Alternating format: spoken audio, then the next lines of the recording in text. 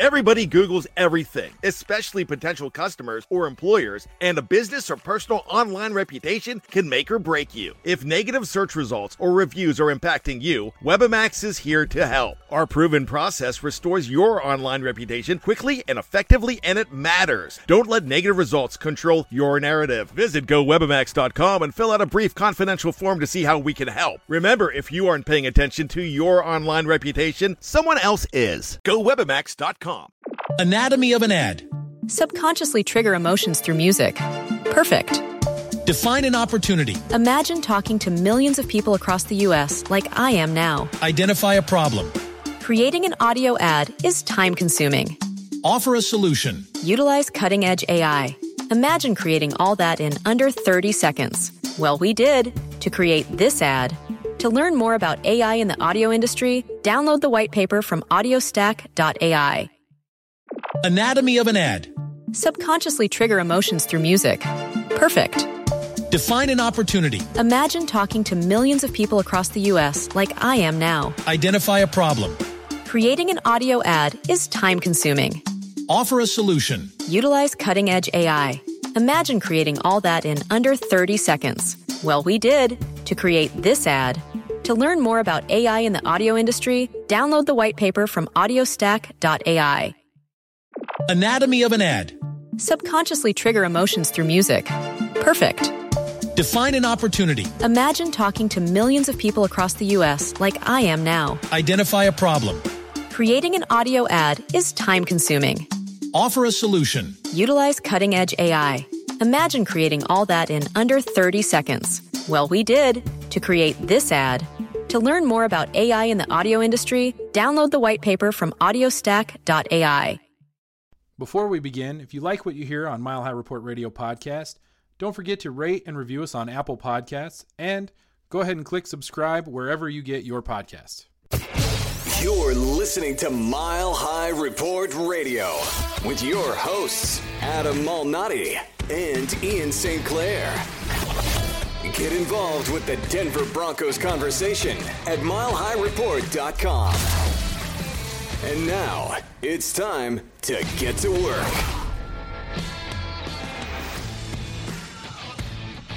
All right, Ian, we are treated with a special guest today. We're very excited. Trevor Sikkema of the Draft Network is with us at Tampa Bay Trey, is joining us so that we can talk about the Combine, we can talk about free agency, we can talk about all kinds of stuff here. Trevor, fantastic. Happy to have you back on the show. Yeah, guys, it's always good to be with you. It's been a while, but when I get to kind of resurface with a lot of my football friends, that means the draft is very near. So we're definitely in the swing of draft season, which is a good thing, and it's always good to be with you guys. And it's not going to be the last time we have you on, since we'll have you on before the draft once we get closer to it and free agency has been run through and everyone's made their moves. So as we get ready for Indianapolis, what do you look for when you're out there covering it for the Draft Network and looking at potential players and the moves that they can make up or potentially down depending on how they do over the course of the week? Yeah, so it's funny how the Combine is evaluated, and it really, so many situations are different from different players, but I think I'll just say, I love the Combine as a spectacle, right? I mean, growing up, I was the kid who would have my laptop pulled up in class, whenever the Thursday workouts were going on in the middle of the day, right? I mean, I'm doing all that kinds of stuff, trying to watch everything that I can. I'm obsessed with the 40-yard dash, who benched the most.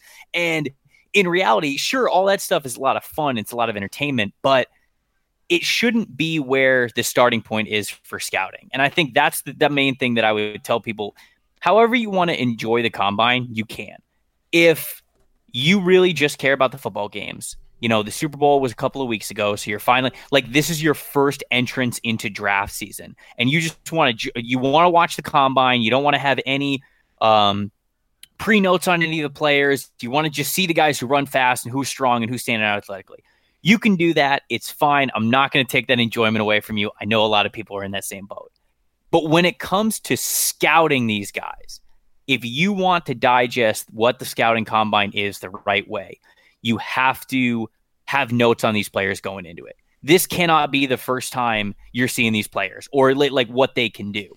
What the combine is really it's a system of checking boxes. You want to be able to watch tape and go, okay, here's where this defensive end wins. He wins with speed. He wins with flexibility. He wins with bend around the edge. And he's a guy who's going to use his speed to really win at the next level. Well, if that's the case, he better be fast, right? I mean, like, he better show up and he better be fast in Indianapolis. You better be able to check that box athletically if that's where he wins. Now, let's take another player at the same position, for example. Let's take a defensive end who maybe has a few more pounds on him. Maybe he's more of a hand-in-the-dirt guy, a traditional 4-3 defensive end. Well, maybe those guys win mostly off strength. Maybe he's more of a bull rusher. He's a guy who wins with strong hands. Well, in that case, you want not that the bench press is a 1-in-1 correlation, but you want to see him be able to move well athletically, but also perform well in the areas where you would see strength. Like really getting into it on the on-field drills, being able to throw up that weight explosively when it comes to the bench press. And so a lot of times when you watch the combine, there's so many different drills, there's so many different ways to stand out.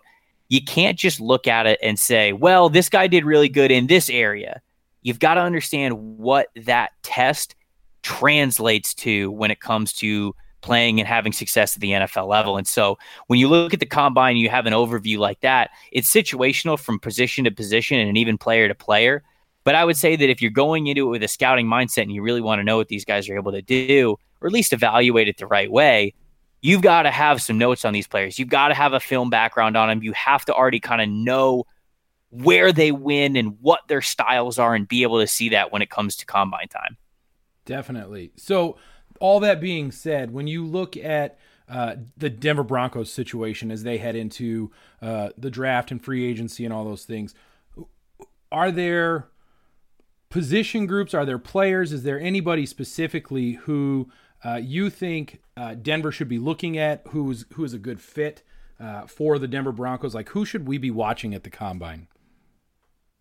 Yeah, I mean, I think that there's plenty of players that the Denver Broncos would have their eyes on. Certainly, it goes from rounds 1 to 7, and there's a lot of under-the-radar guys that the GMs and scouts and everything are looking to really check boxes for, because you don't exactly have that competition level that maybe some of the D1 guys have that might be drafted in the top 50. So it's a good exercise there to see, hey, I watched this guy play at an FCS level or maybe even a D3 level. Here's how he stacked up athletically with guys that I watched all year D1. So in terms of the later guys, you kind of get a better idea of how they might be matched up against other players in the class. But let's just, for Denver, for example, they're looking for a vertical stretching wide receiver, right? They've got Courtland Sutton. He emerged. I thought he had a great year, but he needs a compliment. I think Deshaun Hamilton, I like Deshaun Hamilton. I really do. I think he could be a good slot player. I think he wins with some precision in his route running, and he's kind of more of a short area guy, but they need a guy to stretch the field. They need that total complement, especially to the X role that Sutton's playing. When you hear that, you think, okay, some guys like Henry Ruggs III, Jalen Reagor, maybe even KJ Hamler, Brandon Ayuk, those kinds of guys who are those vertical space stretchers who might be really good complements in that offense for what they have right now. So with those guys, you get to watch the exciting drills with those guys, right? The 40-yard dashes, the vertical jumps, the broad jumps, the explosive testing in terms of the lower body. That's what you're looking for with those guys that you really want to stretch the field. At the offensive tackle position, offensive tackle means a lot in the combine, but it's more of movement, control, and measurables are a really big deal for offensive linemen. We know the Broncos have some tackle needs. They're picking at 15. That's just on the cusp. They might have, there's 4 offensive tackles at the top of this class, right? Jedrick Wills, Mekhi Becton, Andrew Thomas, and who's the fourth one that's Wirfs? I'm blanking on. Wirfs? Yes. Tristan Wirfs. Thank you. So those are the 4 guys that are really considered those first-round impact offensive linemen. You're going to be able to get to see how well those guys move, but more importantly than say how they run a 40-yard dash, like how far they run a standing 40. What matters to offensive linemen is kind of explosiveness out of their snap. And as they're going through the on-the-field drills and even like the athletic drills in general, maybe the jumps, a couple of the short shuttles, things like that, watching their core, seeing how well put together they are. Do they hold their weight well? Are they athletic with the bigger body? Because let's just face it, the league is about having athletes. And when you're a bigger body, if you can be a bigger athlete, that's always a plus. It's tough to do, but it's always a plus. So those are some names to keep an eye on, especially for an impact position that the Denver Broncos might want to pick there at number 15. And then the other one I think is corner. Linebacker is a need. I would say they'd love to get themselves an Isaiah Simmons, but I just don't think he's going to be there at 15. So you could have fun, kick back, and watch him blow up the combine because it's going to be a lot of fun. But I don't really think that he has a chance to be a Bronco. But in terms of corner, my love for him is no good because he won't be there. Is that the idea? I just don't think that he's going to be there, man. Okay. You know, he's such a fun player, and you know the Broncos have somewhat of a corner need too, right? I was kind of just getting into talking about that, and Isaiah Simmons almost has the ability to take out two of those needs with one pick.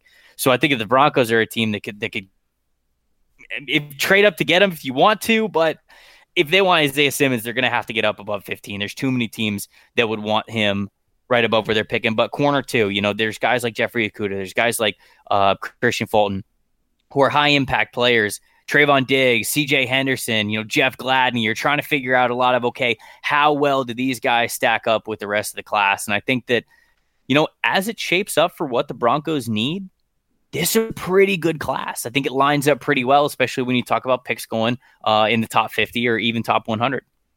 You mentioned Henry Ruggs. In terms of the 15th pick, do you think he'll be there? And where does Jerry Jeudy and CeeDee Lamb and Henry Ruggs, and you mentioned Reagor from TCU, where do all those guys rank, and who is most likely to be there at 15, do you think? Yeah, I'll tell you what. I think that all three of the top guys, we'll talk about Reagor in a second, but all three of the top guys, Jeudy, Ruggs, CeeDee Lamb, they would all fit, I think, what the Broncos want and what the Broncos need as a complement to what really Courtland Sutton has been in their offense. It could really start to round out their passing attack well. I think at least one of them is for sure going to be there at 15. I would be shocked if all three went off the board before that pick, because you got to think, you know, there's going to be a quarterback frenzy. So I've got to think that 4 quarterbacks are probably going in the top 15. If 3 or 4 offensive linemen go in the top 15, 2 corners, 2 wide receivers, Isaiah Simmons in there as well. That's not even to mention the edge rushers, Derek Brown or Javon Kinlaw. You're running out of picks, right? You can only have 14 picks in front of where the Broncos select. So a couple, you know, you could talk to a lot of people, and in a vacuum, they might go, oh no, that guy's a top 10 talent, a top 12 talent. He's not going to be here. And I go, okay, I hear you. But on draft night, on draft weekend, only 14 guys can go above where the Denver Broncos are. So if they're looking at wide receiver, I really do think one or at least one, maybe even 2 of those players are going to be on the board for them to select if that's the way that they want to go, just because of kind of what I've been hearing. I think there is an increasing chance that Henry Ruggs might not be there because of, I think, the way that he's going to go crazy at the combine. Now, if Jerry Jeudy also goes crazy with him, that would then balance out the hype a little bit. But I think one of Ruggs or Jeudy, and then also CeeDee Lamb, is going to be there at 15 for them to pick. That's the thought that I've been getting. That's what I've been hearing. A lot of stuff and perception and inside info gets swapped around during Combine weekend, so I might have a better answer for you if you ask me after this. But as of right now, I think that at least 2 of those guys are going to be there. To follow up with Henry Ruggs, Benjamin Albright is one of the few who says that Ruggs is actually the most complete receiver in the draft, not just because of his speed, but because of how he does all of it. How do you rank Ruggs? And you mentioned one of my questions was going to be, does Ruggs potentially blow up the combine with how he performs in the 40 and those other tests? Who do you think is the most complete receiver at this point going into the combine and obviously into the draft in April?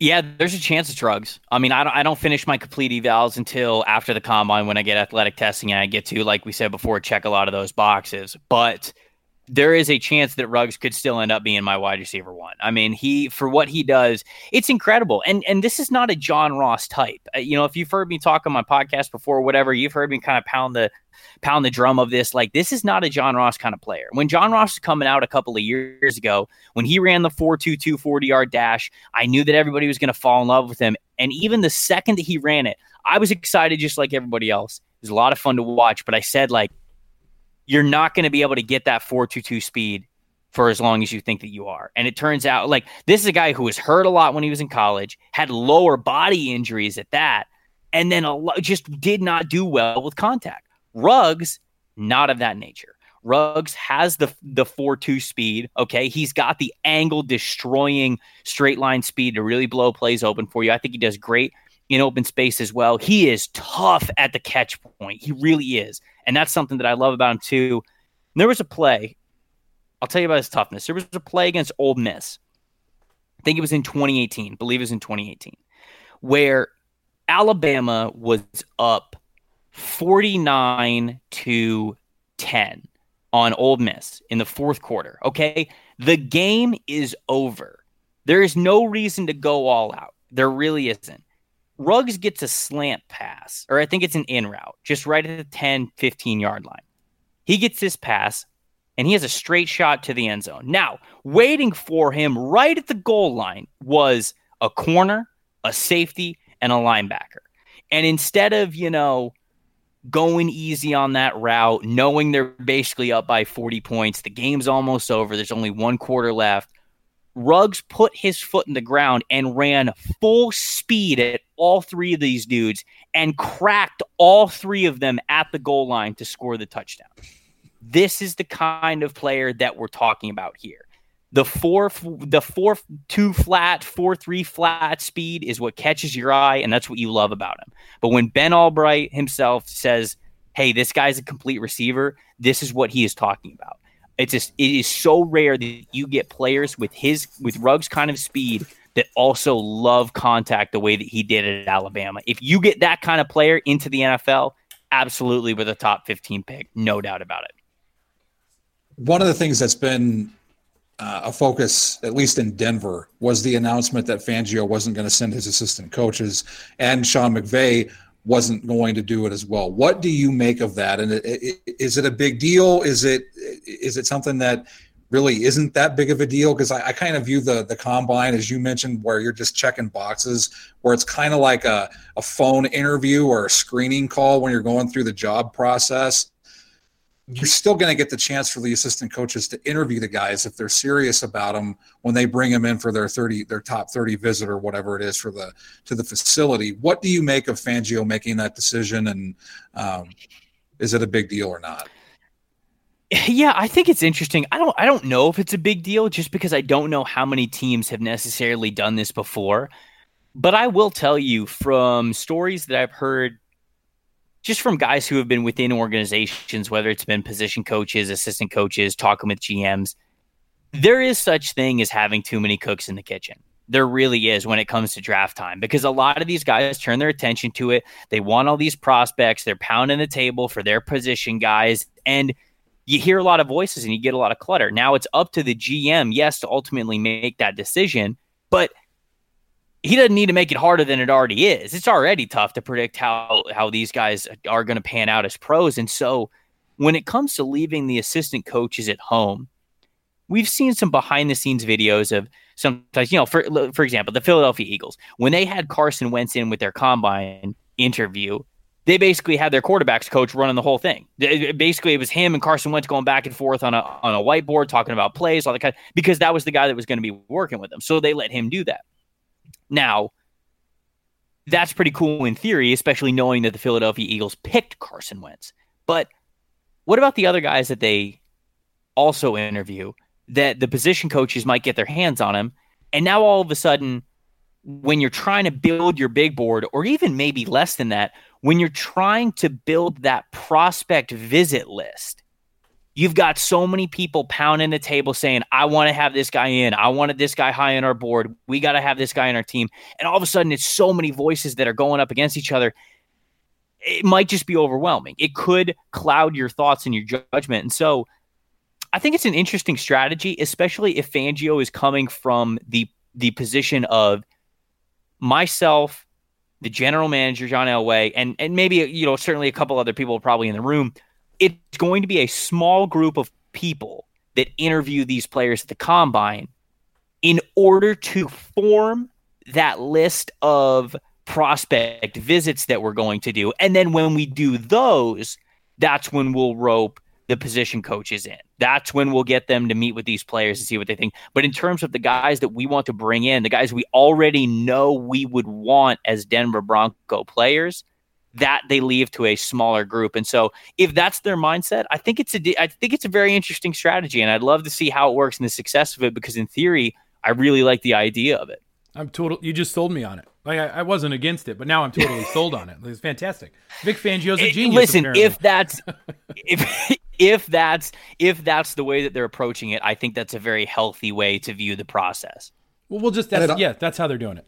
And it also limits the amount of people who know about it and can potentially leak it to other teams or to the media, so people don't really know what it is the Broncos are going to be doing and who they're going to be focusing on. So that's another possibility with it. True as well. So I have a question for you. I'm going to go back to more of like the position groups and whatnot. Is there a position group that you see as having the potential to kind of really shake up as far as where the guys are slotted right now? When you look at rankings of players, and I know you, like you said, you're sort of waiting to rank your players until after the combine, but obviously there are rankings of different position groups. This is your tight end 1, 2, 3, 4, 5, 6, 7, 8, 9, 10 straight down the line or whatever. Is there a group going into the combine that you think could be shifted around based on like player rankings, just based on their performances at the combine? Yeah, certainly. Wide receiver is one of the positions, just because there's so many guys that have the potential to really show out. Wide receiver is one of those positions that when you go to the combine, the drills that they perform in can directly correlate success in the NFL, right? If you are a vertical stretching guy, you've got to run fast, right? I mean, you've got to be able to get from A to B 40 yards down the field pretty fast. And so how you get out of a stance, how you get into your top speed, that's a big deal there. Vertical jumping speaks for itself, right? Going up and getting the football. So the further you can jump, or the higher you can jump, the better you are. And then the 3-cone drill as well. How quickly you move your feet could tell how quickly you could pick up and how well of a route runner you could be. And so because this wide receiver class is so deep, that's where I'd go right away as the position that could really just start to shake up or even just solidify itself one way or the other when we get some official athletic testing on these guys. And then the other one is edge rushing.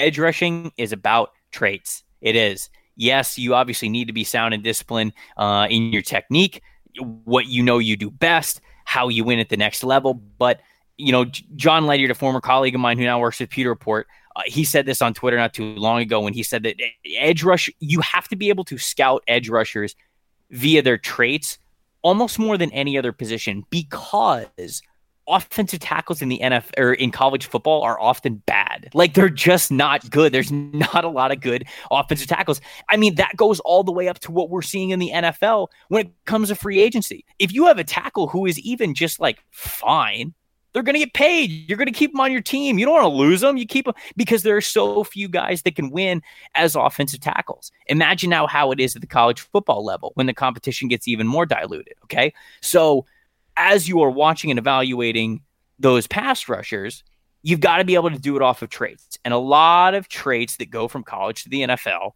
have to do with an athletic profile, right? Speed and burst out of a stance, how well you can bend around the edge, how quickly you can move your hands, how quickly you can move your feet, how controlled you stay in your body. Even for guys who are fringe outside linebacker types, can you drop your hips and drop back into coverage? All that kinds of stuff. You figure it out, and you just get to see which guys are more natural than the other one when they go back to back to back in Indianapolis. And so I'd say that those two positions really have a chance to either shake up or solidify what we thought of them based on what happens here next week. I'm going to change it up a little bit and ask you, there's a debate going on in Broncos country because it really seems like Chris Harris Jr. is done in Denver. So there's two potential targets that the Broncos could get to replace him. One is a trade with the Lions for Darius Slay. The other is to go after Byron Jones. Who would you target to be the guy to get into Fangio's defense and pretty much be the cornerback one, maybe along with Bryce Callahan, and potentially bringing in a guy like Prince Amukamara, who is with Fangio in Chicago? I would say certainly, like, in a vacuum, Darius Slay would be the player that I would go after. I think that his profile fits more what Fangio would like to do, how he would be able to get more aggressive. I think Byron's a very athletic player, and he's a guy who's played both safety and corner. But in terms of a replacement for a guy like Chris Harris, I know he's moved around a lot and done a lot of different corner work, but if the price tag would be right, I think my number one target would be to go after a guy like Darius Slay. And I think that would also work well with their draft strategy too, because if you do something like that, it depends what his price tag for the pick is that you're going to have to trade to go get him. Do you guys, I can't remember, have the Lions maybe said what they're looking for? The only thing that I've heard is Mike Klis said that the Lions were the ones to actually reach out about a potential deal where Slay would have come to Denver, and then Chris Harris Jr. would have gone to Detroit. And I think the asking price right now is a second-round pick. So I think that'd be the starting point. I think if it could get down to a third or a fourth, I could potentially see it happening. But if they stand firm at a second-round pick, I think that might be too high. Yeah, that's a little too rich. I honestly think if you're going Harris and Slay and you're going to swap, I think a fourth-round pick should be able to get it done if you wait a little bit on it. So if you do that, then you've still got your top picks intact. That allows you to have the freedom to draft one of those high-impact wide receivers up at the top, or one of the offensive tackles if they fall. You know, like if a Mekhi Becton is there, or Tristan Wirfs. I don't think Tristan Wirfs is going to be there, but you know what I'm saying. If you can narrow your field of needs and allow yourself to fill one in free agency via trade, and then fill another one in the draft, I think that's very ideal. You're getting two impact players, and you're solving a big piece of your puzzle there. So another question, kind of back to the combine, because this is one that we had talked about a little bit before, but Laviska Shenault has got some injury questions, and so does Tua, right? Everybody kind of knows those questions, but are there other guys at the combine that we should maybe keep our eye on as far as like medicals, weigh-ins, those kinds of things that maybe teams might want to avoid because of those injury questions or concerns? I mean, those are the big ones. Obviously, Tua getting checked by all the doctors at the combine. I feel bad for him, man. They're gonna poke and prod and pull on that dude for like 4 straight days to figure out what's up with him. Usually got to pay extra for that. Wait. It's very true. Shenault and the groin. We were tipped off to that about a couple of weeks ago, and so we kind of knew that was coming. That's an unfortunate thing, because he's a guy who wins off of his athleticism, and if he's not going to be able to perform the way that he needs to, that's not good there. Cal safety Ashton Davis, he told me at the Senior Bowl that he had a procedure done on his groin, but he was going to be able to work out at the combine. I don't know if that's going to be the case. I haven't heard anything otherwise, but man, having groin surgery at the beginning of January and then telling yourself you're going to be ready to perform in what is the most important athletic test of your life in February, I don't know about all that. I think that they're going to wait to have him do it at the pro day. But like, he's a big guy where the combine means a lot to Ashton Davis because he's an athletic dude. Like, the athletic profile is what he predicates his game off of. And so when he can't work out, when he can't prove that, that's a little out of sight, out of mind for him. Javon Kinlaw is a big one just because of weight. I want to know what weight he's coming in at. Same as AJ Epinesa from Iowa. They list him at 280. I don't think he played at 280. So I would like to know what weight he's going to come in at the combine. If it's right around 270, that tells me he played at 275, man. He didn't play at 280. So still a bigger dude, but every pound matters, I think. And then Mekhi Becton is another big one for me because he's listed at 6'7", 270 pounds. And there's about only one player that big in the NFL, and it's Trenton Brown. Like, that's it. Like that. Like the dudes that big just do not play starting roles, even at offensive tackle. So would love to see, and I'm very anticipated to see what weight he comes in at, height and weight from Mekhi Becton, because measurables mean a lot in that regard to those guys. And so I think that's probably, For corners as well, it means a big deal.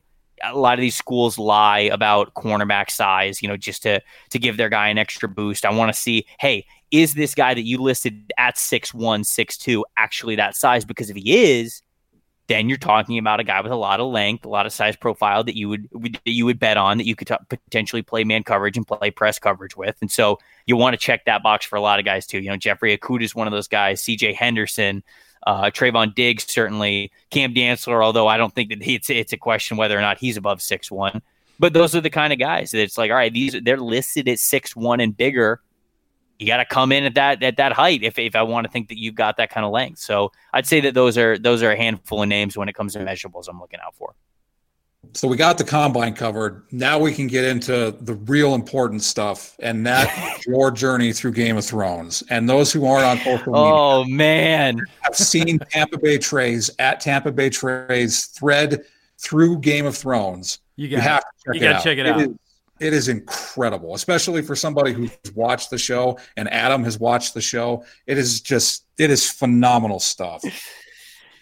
So there's a question. It's pinned to my profile. If anybody needs it, it's pinned to my profile. It's the top tweet there because I know that's why people are starting to follow me. It's just for the Game of Thrones thread. It's not for NFL draft stuff. I was going to say, tell people how to find it. Yes, it's pinned. It's definitely worth it.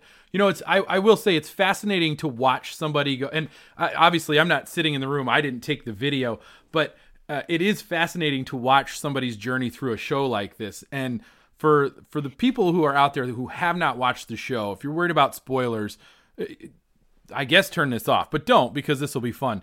But if you've watched the show, this to me is fascinating to sort of see your bullet points after every episode and your basic takeaways. Like, it almost feels like you're going through this show kind of like you describe the way you look at the combine. Like you're checking boxes, you're making notes.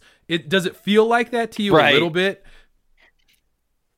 It's a little less strenuous. Well, I'm a little bit more relaxed for my Game of Thrones scouting notebook than I would be for a prospect player. But this show is so I feel like I take pride in being up to date on a lot of pop culture stuff. But for whatever reason, I never got into Game of Thrones. I'm not sure if I just, the first time it really came on my radar, if it was like 4 or 5 seasons in, at that point I'm like, oh, I'm not going to have time to watch this. I'm not going to watch it, whatever. But now that the show is over and everybody freaked out about it, I kind of went back and was like, all right, why not? Everybody seemed to love this show. It was the most popular show in the world for about 4 or 5 years, so I'll do it. And the layers that this show has, from character to kingdom and storylines, it's just wild, man. It's such a good show. It's such a fun show to follow. I mean, I'm to the point now. I'm 4 seasons in, so I'm about halfway through. I'm to the point where, like, I'm just ready to hammer next episode every time it ends. Like, I'm just ready for the next one. I'm just like binging all these things. And so, dude, the show is wild, man. It's the character development is so crazy. It's been so much fun to follow. Spoiler alert. If you're listening to this and you haven't watched it and you want to watch it, turn this off. But like, I just saw Joffrey die and I could not have been more pumped. Like, Joffrey dying was a top 3 moment in my life. Truly. I've been tweeting at the end of my updates. I can't wait for Joffrey to die for like 3 straight seasons. And when he finally did, what a relief that was to get that character out of there. Man, that was crazy. Is there a character that stands out to you, that has a story arc that you've really like locked onto and enjoyed? I mean, you're, like you said, you're season 4. So is there somebody who you sort of identify with that you were really rooting for? Well, I appreciate you bringing this up and making me talk about it. But like, I loved Robb Stark. Robb was awesome, and obviously R.I.P. Robb and the rest of the Starks from the Red Wedding episode, which was truly, truly a devastating time in my life. One that I needed days to reflect on. So I loved Robb Stark. I kind of felt like Robb was like too good for this world as I was watching the show. Like, I knew he was going to die at some point because George R.R. Martin and the rest of the producers did. You can tell when somebody's about to die. Well, not totally, because the show is very surprising. It always keeps you on edge because you never know what they're going to do. But if there is a character that just everyone absolutely loves, I've got to think they're dying soon. Like, I'm just that cynical at this point that they're just going to take them away from me. You know what I'm saying? So reach that level. I will Game say of Thrones-dom. yes. So outside of Rob, though, Jaime's story arc is super interesting to me right now because the show starts and obviously like he's with Cersei, pushes Bran out the window, like. He's this pretty boy, son of a king who can do whatever he wants and like all this kinds of stuff. And then all of a sudden, like he gets captured in war. He's got to sit in his own crap for months as he's a prisoner of the Starks while they're at war with the Lannisters. Then Cat lets him out and he's with Brienne. And the first part of when he's with Brienne going back to King's Landing, it's like he's still this sarcastic asshole that like you're just like, God, I hate you. But then as his character kind of like gets to rock bottom, he becomes this different person to where I'm at the point right now. I don't know Jaime's ending, but I'm at the point right now to where he returned to King's Landing and it's almost like he tried a little bit to resume the life that he once had. And then he realized they're not those people anymore, like Cersei and Joffrey and even his dad. And like, those aren't the people that I remember. They've changed. And then Jaime realizes like, oh damn, but like, so have I. Like, I don't want just like, no matter what's good for the Lannisters. Like he doesn't it's almost like he has a heart at this point. And he's honestly become one of my favorite characters. I say that and I'm probably going to regret it. You guys are probably like laughing under your breath because something happens to Jaime, but no spoilers. His here. character arc has been super fascinating. Okay. All right. Appreciate it. I got one more thing I got to say about this to you. And it's my favorite tweet from this thread. And there's a couple of really good ones. I love the video of you watching the Red Wedding. I think that's fantastic. And if you're listening, go find it, watch it. I felt it because I remember feeling that same way. But the tweet I love the most, season 3, episode 9, you son of a bitch. That is perfect. It was the perfect essence of how everybody felt while watching the Red Wedding. And so that is my favorite quote from Tampa Bay Trey of all time. Yeah, there was. So unfortunately, I don't know. There are a couple of things that I know of the show just because I was on Twitter when it was going on. Like, so there are times where I knew something happened in that episode.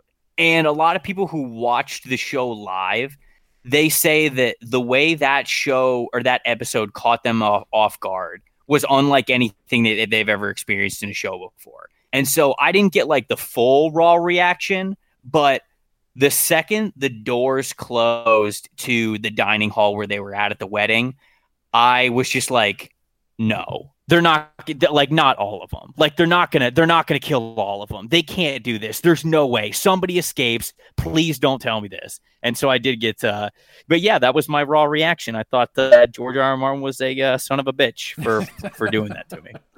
He definitely was. I'm with you on that one. I am with you on that one. So one thing I want to ask before we let you go is how do you think the story progresses and what's your prediction for how it ends?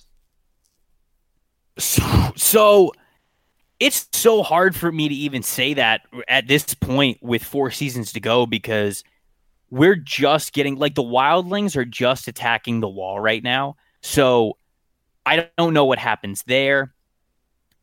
The White Walkers, I mean, it just seems like everybody's killing themselves to the point where whenever the White Walkers are actually going to come, which we know that they are, it just seems like all of the forces in the realm, if you will, are going to be so depleted after killing each other for the Iron Throne that, like, the White Walkers are just going to come in and, like, destroy everybody. The most interesting part to me is what's going on with Khaleesi, with Dany right now, because she's got the biggest army. She's now got the largest, like, number of slaves. She basically has like 4 cities that she rules across the Narrow Sea, and she's got 3 dragons. So, like, I don't know what's going to happen because the White Walkers can't do fire, and if Dany kind of like rolls in with 3 dragons, I gotta feel like they stand no chance. But at the same time, like, I don't know, man. It's just there's so many crazy things that are happening right now. And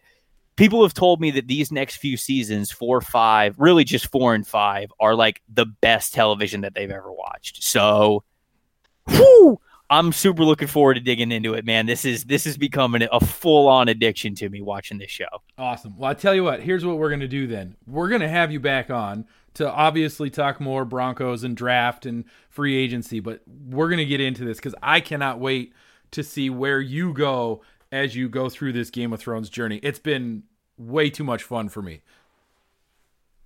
I think I'm going to be done with it. I think I'm going to be done with it by April. Like sometime in April, I'm going to be done with the show. So I'm going to need an outlet to freak out. So I'm all good with that plan. We're here for it. We're your outlet to do it. So appreciate you guys. Absolutely. Thanks a lot. Thanks, Trevor. And follow him at Tampa of course, Bay man. Trey. Yeah, Tampa Bay Trey for all the tidbits and the Game of Thrones. Anatomy of an ad. Subconsciously trigger emotions through music. Perfect. Define an opportunity. Imagine talking to millions of people across the U.S. like I am now. Identify a problem. Creating an audio ad is time-consuming. Offer a solution. Utilize cutting-edge AI. Imagine creating all that in under 30 seconds. Well, we did to create this ad. To learn more about AI in the audio industry, download the white paper from audiostack.ai. Anatomy of an ad. Subconsciously trigger emotions through music. Perfect. Define an opportunity. Imagine talking to millions of people across the U.S. like I am now. Identify a problem. Creating an audio ad is time-consuming. Offer a solution. Utilize cutting-edge AI. Imagine creating all that in under 30 seconds. Well, we did to create this ad. To learn more about AI in the audio industry, download the white paper from audiostack.ai. And welcome back from that ad break. One thing that we touched on with Trevor was the Chris Harris Jr., Darius Slay, Byron Jones stuff. And the reason we talked about it is Chris Harris did an interview with Nikki Jabavala of The Athletic and Justin Adams on CBS 4.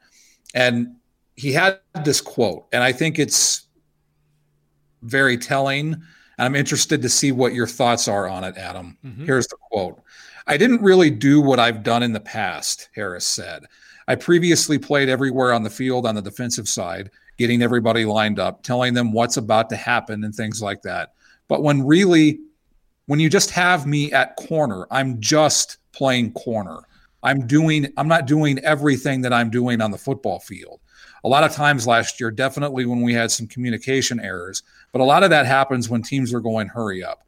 And coach is adamant about me getting on the receiver. He's adamant." So again, what do you make of that comment?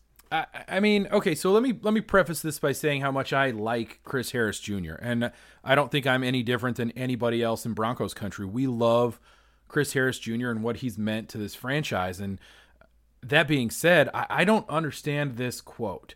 My big issue with it is this is a guy who wants to be paid like a number one corner, right? You want to be a number one corner. You want to be paid like a number one corner. Well, your job is to get on the receiver. Your job is to take out the number one receiver for the opponent. And it's not about you being the field general, or it's not about you being the guy who gets everybody lined up. At that point, it's about you being the best at your position and taking on the best player across the field from you as far as wide receivers go. So I'm not really sure I follow what Chris Harris Jr. is saying here. I guess I get that he misses being sort of all over the field. Maybe that's what he's trying to say, and he's possibly putting some stuff out there as to say, I want to go to a place where I'm going to be more than just the corner on the outside. He likes to play in the slot, I think. That's my sort of view of him, is he is a slot corner. That's where he's best. And so he probably didn't like having to be more than just a slot corner, but also having to be on the outside and cover that number one receiver. But I also sort of feel like, and I'm curious what you think of this thought here. As you watch a guy like Chris Harris Jr. start to inch towards being gone, and this is really, I think, what the takeaway is. He's gone. He's not going to be with the Broncos anymore, and that's fine. It's great. But as you start to get ready to leave, you start to look for ways to say why you want to leave, or you're searching for a reason. This to me feels like a guy who is grasping for some type of reason to give to everybody as to why he doesn't think he's coming back. When the truth is, he's not coming back because the contract that he's looking for is too big, and what the Broncos are asking him to do is something he's not comfortable with. And so he can't really say that. He can't, well, I'm asking for too much money and I don't want to do what they want me to do. So you start trying to say like, well, I didn't enjoy doing this, and he was adamant about me being on the receiver, and I liked being able to sort of line guys up. I get all that. But this is just a guy who is, the next time you talk to him, he might say something that's totally the opposite of this, but still looking for a way to talk about why he's not going to be back and explain that away. That's the way I start to sort of see this, because it feels disingenuous to say something like, well, I want to be the field general, which is really what I take from that, when you're supposed to be the number one corner on the team, and so you need to cover the number one receiver on your opponent's team. Like it just doesn't work, though. You can't have those two things. That's what I didn't wash with me for that statement. Is he wants to be paid as a top cornerback in the league, but when his coach asked him to do it, he couldn't do it, and he doesn't want to do it. And we saw what happens when Chris Harris Jr. lines up against anybody with speed or ability. He gets burnt. Just ask Stefon Diggs and Tyreek Hill. When there were big plays made against this defense last season in particular, it was usually with Chris Harris Jr. in coverage. So while he can throw out all this stuff about how he's used to being the field general and getting people lined up, if you're going to do that, you better line up and do it yourself. And I'm not trying to disparage Chris Harris Jr. I am with you. I think Chris Harris Jr. is an all-time Bronco. But when you're asked to do something and you think that you are the number one cornerback, and the coach is adamant that you are the number one cornerback, and you do it, and you don't want to do it, that seems, as you said, disingenuous to me. I don't understand that. He wants top cornerback money, but when his coach asked him to be the top cornerback, he doesn't want to do it, and he wasn't capable of doing it. That's just weird to me.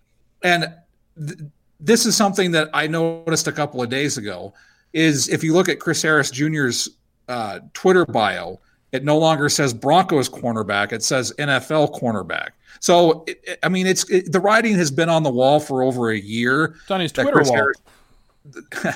That Chris Harris Jr. is not going to be back with the Broncos, but now I think it's abundantly clear. And I wouldn't be surprised if Justin Simmons is the only free agent the Broncos have who is back.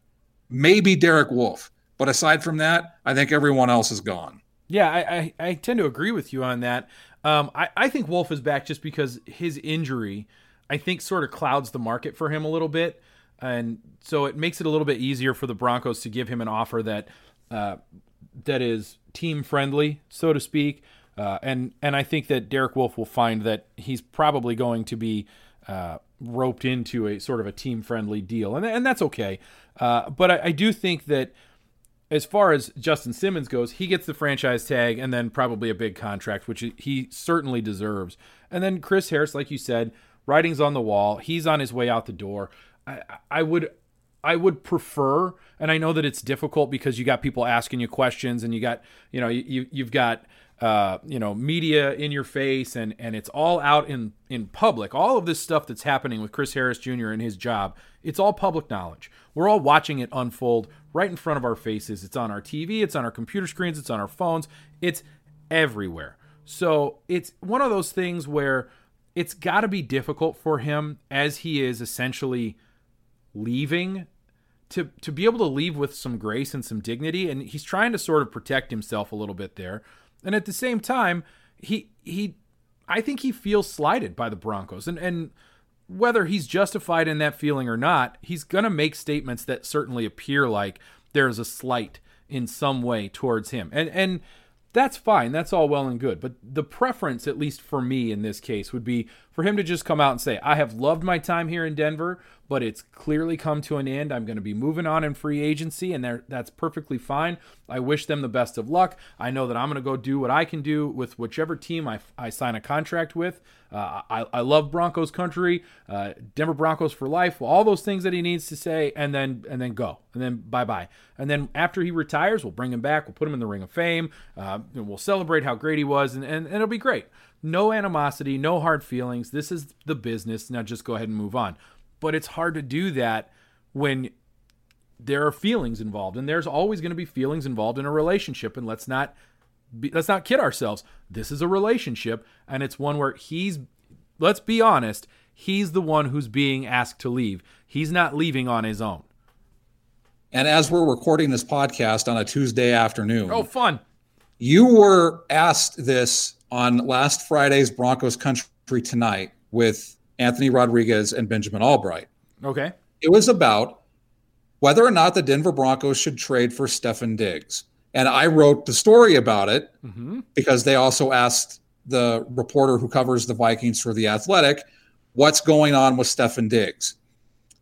Well, as we speak, there is a tweet that has been sent out that said that Stefan Diggs has deleted everything on his Instagram that is Vikings related. Ooh, okay. Did he replace it with Broncos stuff? Because that might make it even more relevant to what we're doing here. So I'm going to ask you that question. With that new information, for those who didn't listen to Broncos Country Tonight on KOA, a plug out to our buddies Ryan Edwards and Benjamin Albright. And Anthony Rodriguez. Should the Broncos trade for Stefan Diggs? Yeah, I think my answer is still pretty much the same, that if they did, I wouldn't be angry about it, right? If the price is right and you can get a guy with that kind of talent, you kind of have to. Stefan Diggs is the type of guy who, and we talked about this on that spot, he is one of the best receivers in traffic. If he's going up for a contested ball, he's going to come down with it more often than not, which is something that you need when you're playing with a quarterback like Case Keenum, right? When one of his best years was that year that Case Keenum ended up being the quarterback in Minnesota, and he was able to take that team to the playoffs, and they just about made it to it was a very good team. They was very lucky. He was perfect for Case Keenum. Now, to me, if you think about like a Drew Lock, for example, maybe that's something you need with Drew Lock, because Drew Lock is, as a young quarterback, he's going to make mistakes. You have a receiver who can sort of mitigate those by being a guy who's good at the point, and he can go and get the ball and fight with defensive backs. That to me is something that is a good thing, but the price has to be right. So if they traded for him, would I be like, yeah, that's great? Yeah, I probably would. If they didn't, would I be like, oh no, probably not. Whatever. It would be awesome if they did, but it wouldn't be devastating if they didn't. The thing that really connects this whole situation together and makes it make sense is Pat Shurmur. Pat Shurmur was Stefan Diggs' offensive coordinator in 2017 for the Minneapolis Miracle. I think Stefan Diggs had his best year with Pat Shurmur as his offensive coordinator. I'd have to go back and look at the numbers, but Stefan Diggs knows if he's in a Pat Shurmur offense, he's going to get the football. And as I said in the story on Mile High Report, it doesn't rule out them drafting a receiver at 15 either, because Stefan Diggs is a complete receiver. He can do it all. He's a deep threat. He's a possession receiver, as you said. He's good in traffic. He can do everything. You still go out and you get a Henry Ruggs or a Jerry Jeudy or a CeeDee Lamb, because you need to be able to score points with the Kansas City Chiefs. So how do you do that? You give Drew Lock weapons. And if it's a weapon that already knows the offense he's going to be in, and he's a veteran, and I get the diva talk, I totally get it, but he's a veteran. He knows Pat Shurmur. He knows Pat Shurmur's offense. He knows he's going to get the football, even with Courtland Sutton, and even with a potential rookie receiver at 15. So, as I said in the story, and as you just said, if it makes sense, do it. If it's a second-round pick, no. If it's a third or a fourth, absolutely I would do it, because you're not going to get that kind of talent with your 3rd or 4th round pick. More often than not.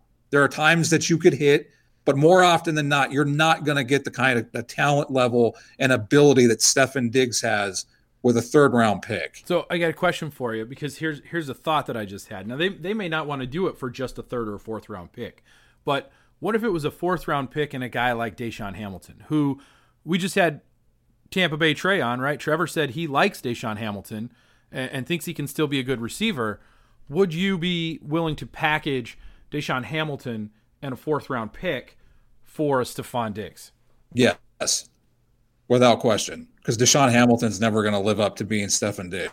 No, exactly. So I think I would absolutely do it. Look, I'll call Elway and we'll get this taken care of. That sounds like a good idea. Let's go ahead and shift a little bit. The other news that's out there right now, I don't know that it's really news, but it's definitely something we could talk about, is Joe Flacco and his health and his potentially being either a member of the Denver Broncos or another team in the NFL in 2020. It's not going to be with the Denver Broncos. Right. I don't think it's going to be with the Broncos. Plays in 2020, it will not be in Denver. We will not see anything elite in Denver, at least from Joe Flacco. Right. Not that we did in 2019 either, but. So I guess the question then becomes, if you're Joe Flacco at this point in your career, the neck injury was bad enough to sideline you for the rest of the season. Is it at a point now you're a Super Bowl MVP, Super Bowl winning quarterback who is not, you're not a Hall of Famer, but you're definitely somebody who made an impact on the league. Is it time to walk away? Is there really anything left to give to the NFL? I think that's the question that a guy like Joe Flacco has to start asking himself as he's getting closer to the end of his career. Or is it time to go ahead and move on and just say, I've played my last down. I was a good enough quarterback to win a Super Bowl. It's time for me to move on. I mean, that's kind of the question I think we're at this point. I think you have to look at it. If I was his agent or I was Joe Flacco, I would ask myself the question, am I going to be able to be better than I was in 2019? And especially coming off an injury where you could potentially risk getting further injured or have another injury. And I would say no, especially based on play, because he was horrible in 2019. For the games that he did play for Denver, he was horrible. Just as he was, I think he was playing pretty well for the Ravens before Lamar Jackson took over, before Flacco got hurt in 2018. But I think with the risk of getting injured again, going to a new team, depending on the offense, I would hang it up. I would not risk further injury and playing as I did in 2019. While I get that you're a competitor, it's not going to get any better. And the likelihood that you're going to potentially play worse the next stop, it's not going to happen. It's not going to be elite. I will say that. Right. It's interesting though, and I think this is the case for most athletes. Most athletes don't hang it up when it's time to hang it up. Right? Most athletes, most professional athletes, especially superstars or guys who have been at the top level of the game for a long time, they struggle with when is it time to leave. I think as Bronco fans, we watched John Elway leave exactly when he needed to leave. We watched Peyton Manning leave exactly when he needed to leave. There's sort of that doesn't happen often. Most guys are retired before they actually retire. And you don't need to look any further than like an Eli Manning, who was retired just a few games into the 2019 season. It just didn't become official until the season was over and he decided he wasn't going to play for anybody else than the New York Giants. So two quarterbacks come to mind, Johnny Unitas and Joe Namath. Yeah, who both ended up playing for different teams. Joe Montana, same thing. Although Joe Montana played pretty well for the Chiefs. Not that we want to talk about that, but a lot of guys struggle with knowing when it's time to leave. Jerry Rice played for how many teams before he officially hung it up? I mean, he played in Denver. Played in Denver. I mean, played in Denver. I think he played in Seattle. Oakland. Played in Oakland. Absolutely. guys don't want to quit even when it's time to quit. And I can understand that, right? I've had this conversation with my brother and with my uncle. The thing that is the hardest to do is to quit. And I think back to the last game of baseball that I ever played, and it's the saddest moment of my entire life. So I definitely understand the idea of not wanting to hang it up when it's time to hang it up, but the game retires you before you retire from the game. And that's probably what's going to happen to Joe Flacco. And I think that's what happened to him in the 2019 season. And speaking of aging quarterbacks, as I have mentioned on this podcast before, my guesstimation has been that Tom Brady is going to end up with the Las Vegas Raiders. And it's really starting to seem that way because it sounds like the Raiders are willing to throw $60 million at him over 2 years. So if that happens, Robert Kraft is going to be like, okay, have fun in Vegas. And the reason is, I mean, you have a new franchise in Vegas. You want to make a splash. Why not bring in Tom Brady? And I really do think that's where Tom Brady is going to end up. And then what does that mean for Derek Carr? Because as my wife mentioned to me, he was one of the few quarterbacks that we didn't mention last week on where these veteran quarterbacks could be on the move. That would mean Derek Carr is on the move. I have no idea where he's going to end up. I wouldn't want him. Yeah, that is actually a sort of a fascinating part of this. If you're Las Vegas, now here's the thought: if you're the Las Vegas Raiders, does it make sense to sign Tom Brady but keep Derek Carr so that when Tom Brady retires in 2 years, because you're going to give him a 2-year contract, then Derek Carr is still there? I don't know that Derek Carr would be okay with that, but the Raiders might think that was a good idea. I don't know what their cap space looks like, but sure, waste the money. I'm all about them wasting money. This is fantastic. I'm all about Von Miller being able to rub his nuts all over Tom Brady 2 games a season. You've been listening to Mile High Report Radio. Get involved in the discussion at milehighreport.com. And as always, go Broncos.